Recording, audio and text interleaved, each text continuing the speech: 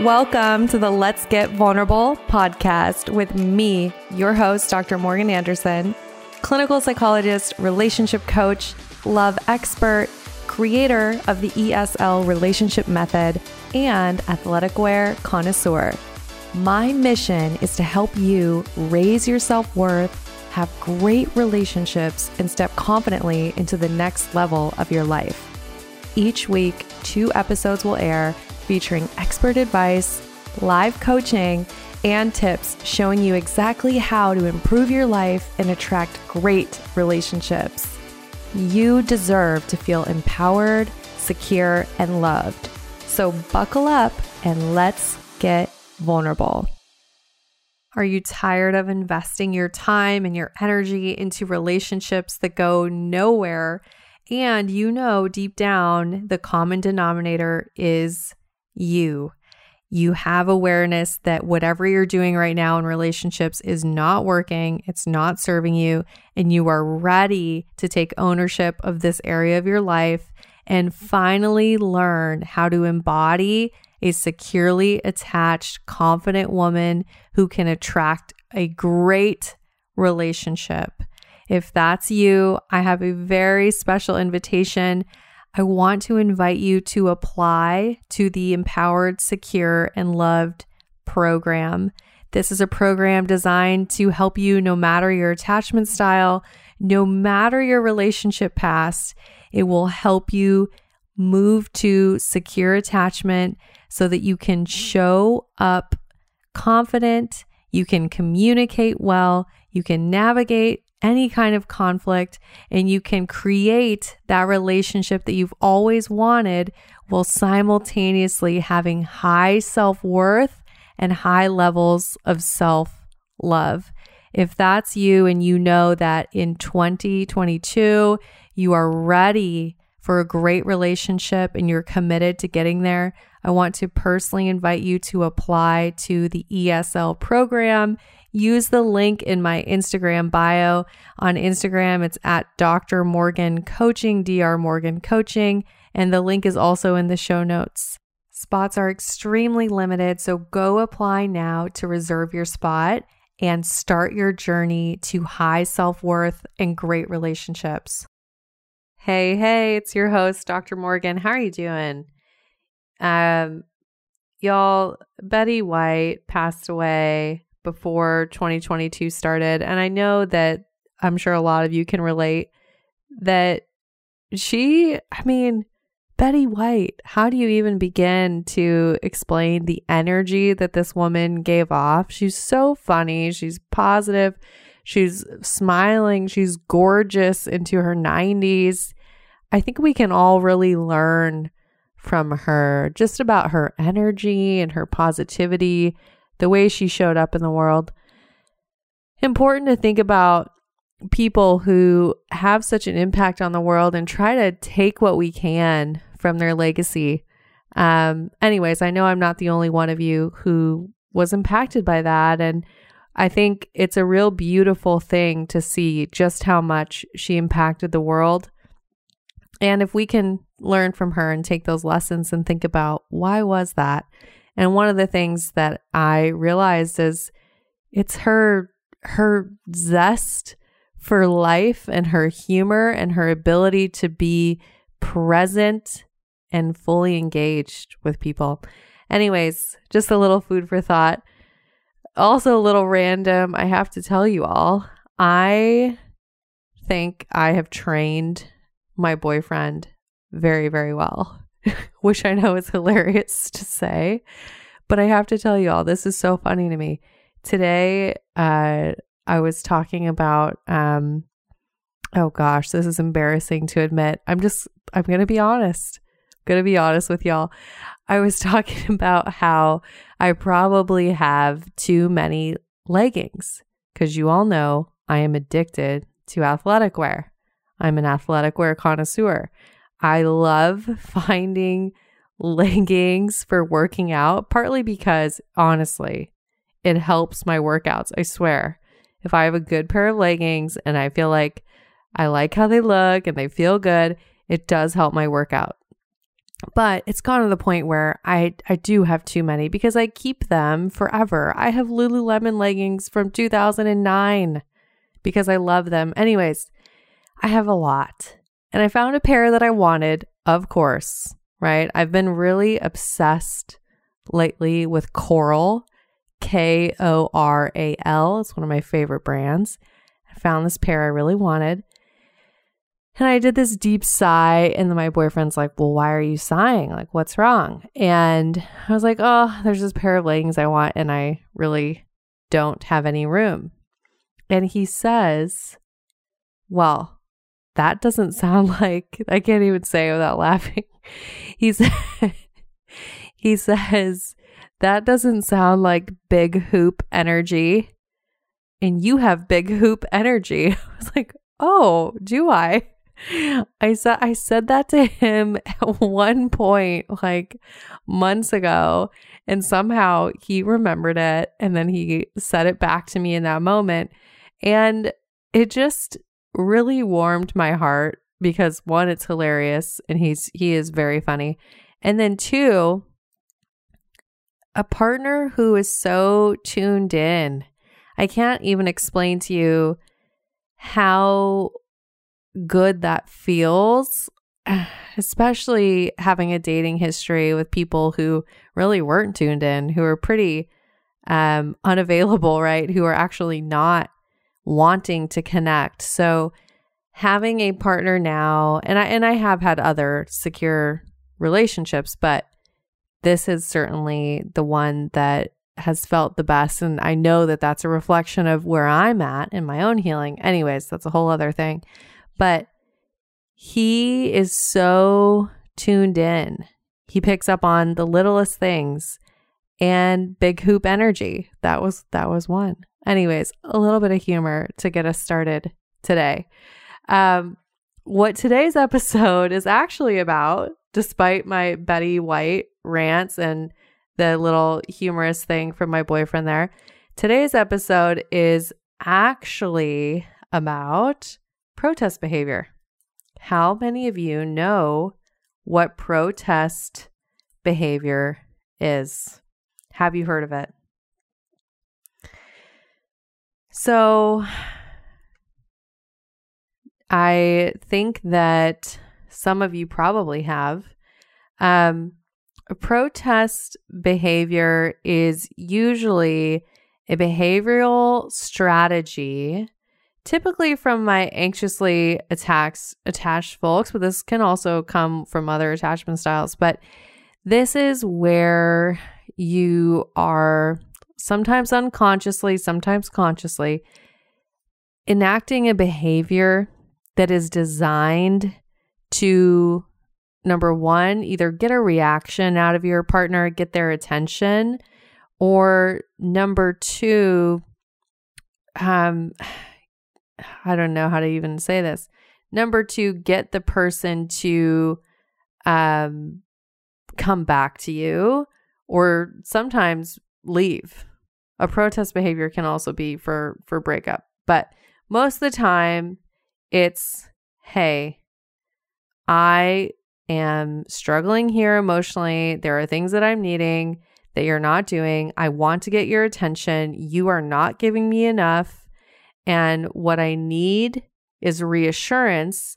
And instead of being able to articulate and express my need for reassurance in a healthy, assertive, securely attached way, instead of doing that, I will engage in protest behaviors. And I know so many of us have done these. I myself have. And I want to just talk about it and kind of talk about what to do instead, even though I sort of already mentioned it. But what are some examples of protest behavior? Let's talk about it. So one would be complete avoidance.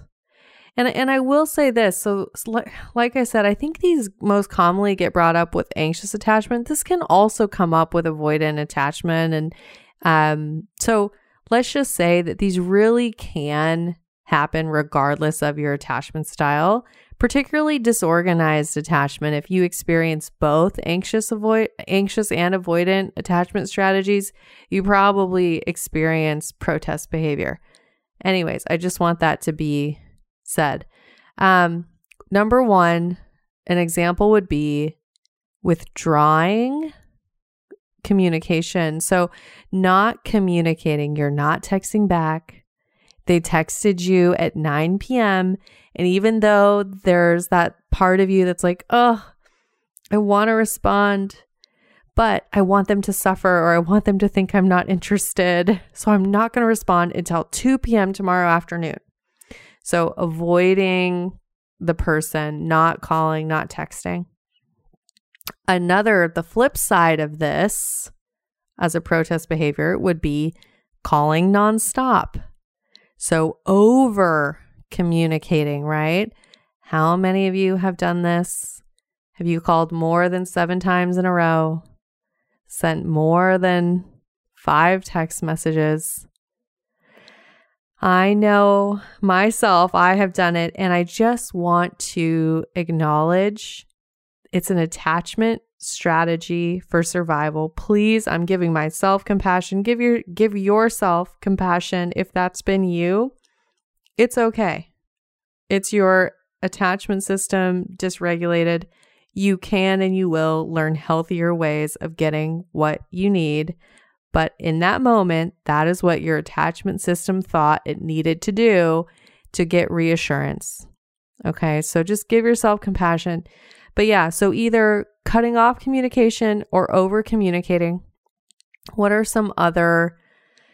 Yeah, so another one, and this is a pretty common one that we see in dysfunctional couples, is the threat to leave. So a protest behavior could be, well, if you don't XYZ, then I'm going to leave. Or I always knew, or telling the other person that you think they're going to leave you, like, I always knew that you would leave, or I always knew I wasn't good enough for you and you were going to end the relationship. So bringing the threat of the relationship ending. There's, other protest behaviors as well. I can think of withholding affection is one that I see in couples. And sometimes this one in particular can happen unconsciously. You're not aware of why you're just not available for your partner. You don't want to be touched. You don't want to hold hands. You don't want anything physical. This can be a protest behavior where something is off, and instead of communicating about it, you can withhold affection. Okay, so those were some examples. I know that there's more other protest behavior. I mean, this can even look like another one, which I think can also be confused sometimes with manipulation or even some narcissistic traits, would be hostility and some putting the other person down in some way. Sometimes with protest behavior, we can find ourselves really emotionally distancing from someone. And I feel like I got to stop for a second. So think about protest behavior. What does it mean? We're really protesting that we would be left. We don't want to be abandoned. So we have a couple ways of handling that, right? We're protesting the relationship ending, and we can either cling and over communicate and try to make it work and worship you and just tell you that you're, the best and please don't leave me and da da da da. Or we can say, well, hey, if I'm going to be abandoned, then I'm going to abandon you first, or I'm going to make sure that you feel so bad that you won't abandon me, right? And then once again, I'm not saying that this is healthy behavior. There's much better ways to handle fear of abandonment. But ultimately, so if you are finding yourself being hostile or using any kind of manipulation, I want you to remember that that's not necessarily a narcissistic trait. That can come from the desire to distance yourself from the relationship and to protect yourself from the pain of being abandoned by distancing yourself from the connection before the other person can say that they're done, right? So I think if you think about this classic example of like, if the person hasn't texted you and it's only been a couple hours, so, a couple hours go by and you're like, hey, you must be busy. Still thinking of you. Hope you're having a great day. It's super nice. And then a couple more hours go by and you're like, hello? ? And then it's the next day. You still haven't heard. What's going to happen? You're going to say, oh my gosh, you are terrible at communicating. I should have never got involved with you. You're a terrible person, right? Your protest behavior went from, hey, I want contact with you. I miss you. I need you, to, ugh, you're terrible. Ew, get away from me, right? Like, think about this as we can show up in all of these different ways based on how we're feeling in the moment and what our attachment system is telling us we need in the moment. Okay. I hope that makes sense. So I think another form of protest behavior that doesn't get talked about as much is keeping score. So you might say like, well, I texted first 5 times, or, well, I'm the one to initiate plans and I've done it 3 times and he's only done it twice. So there's kind of this protest behavior of, well, I want to ensure I'm not being abandoned. If I really make sure that everything's equal, then I won't be abandoned, right? So, okay, we've explored protest behavior. I've tried to explain it as best I can. I hope that some of the examples I gave help you make it make sense for you. Let's just talk about, what do you do instead? What can you do instead of protest behavior? I'm going to give you some steps. Number 1, notice what you are feeling. Sit with it with yourself first. Journal. Ask yourself, what am I feeling? What do I need? Get really, really clear on your emotions and what's coming up for you. And you want to be very curious. What is this about? What does it remind me of? Most of us in our romantic relationships are touching upon childhood wounds, so it probably reminds you of an earlier experience. And we want to make sure that the reaction that you have to the current romantic interaction, that it's not displacement, that you're not taking your childhood stuff and taking it out currently. So that requires that you slow down. So throw your phone out the window if you have to. I'm just kidding. Don't throw it out the window, but turn it off. Put it in a drawer. Get your journal out instead, right? Anytime you're thinking, oh my gosh, I have to have my phone with me in case they respond, that is a clear sign that your attachment system is very activated and you would really benefit from time away from your phone and to actually give energy to yourself. Okay, so that's that first step. Really sit with yourself, sit with your emotions. Number 2, I like this, and there's other ways to do this, but I'm giving you a framework for now. And the second step I would say is, hey, write out everything you would want to say to that person. Write it out or text it out. I mean, ideally you would write it, because there's something about writing, research shows we just process more emotionally when we are actually writing things out. And then after that, step number 3, notice how you feel. Where are you at? Are you at a place where you still need to communicate with a person? And if you are, so if you've noticed how you're feeling, you've practiced some self-soothing, that's that step 1, right? You've identified, what is this about? Is it about my childhood? You're doing that inner work. That's step 1. Number 2, you write out, total free write, whatever you would want to say to that person. And then step 3 it depends. You may be good after step 1 and step 2, but step 3 is send whatever still feels relevant and you want to be thinking from a securely attached state of mind. And I have other episodes on secure attachment. We also have obviously the ESL program where we help you move to secure attachment, but you want to do your best to be in that place where I don't have any expectations over their response. I'm simply communicating because I want to communicate for me so that I express where I'm at. When we get into that place of, well, I need a certain response, or I absolutely will feel crushed if I don't get a response, it's really not a good place for us to be communicating from.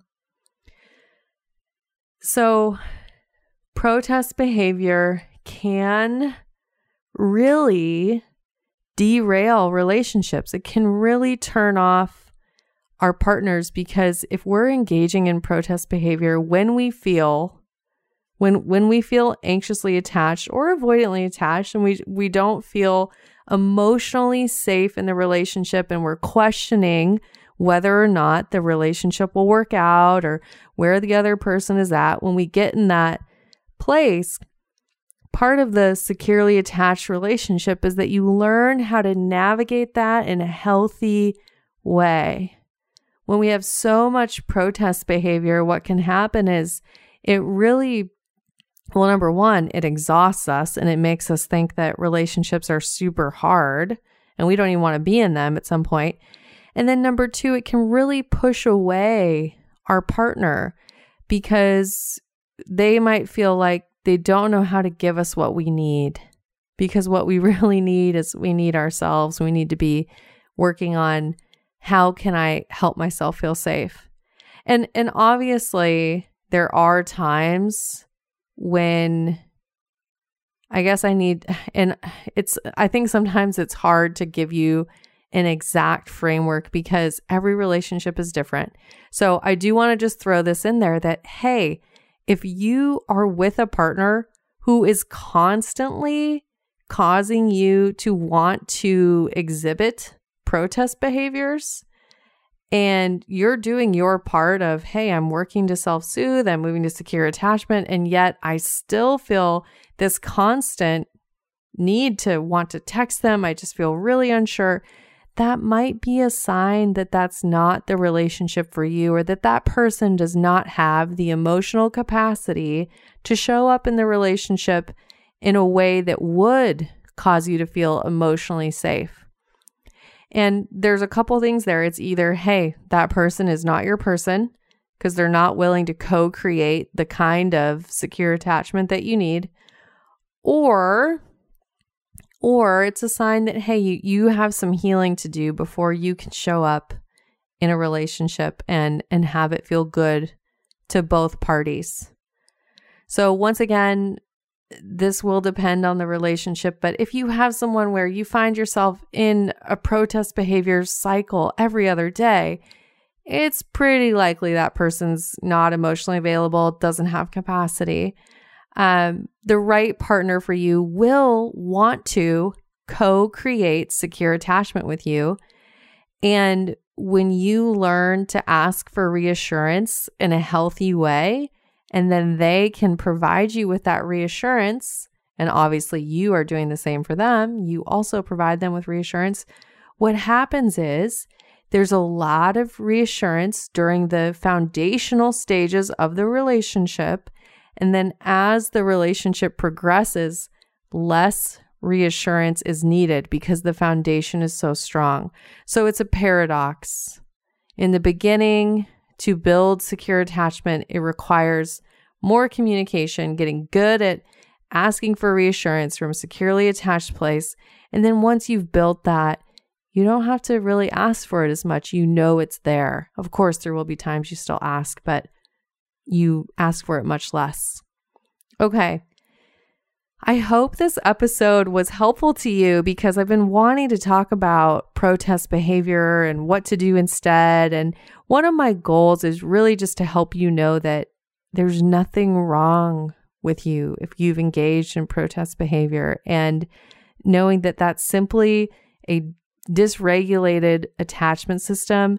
And no matter your attachment style, you can move towards being more securely attached.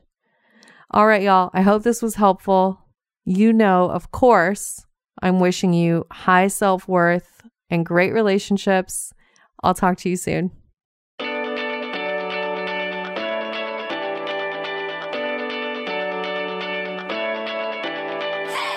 You guys, thanks for tuning in. I really appreciate each and every one of you. The best way that you can thank me is by sharing this episode on Instagram, Facebook, and making sure that you tag me at Dr. Morgan Coaching.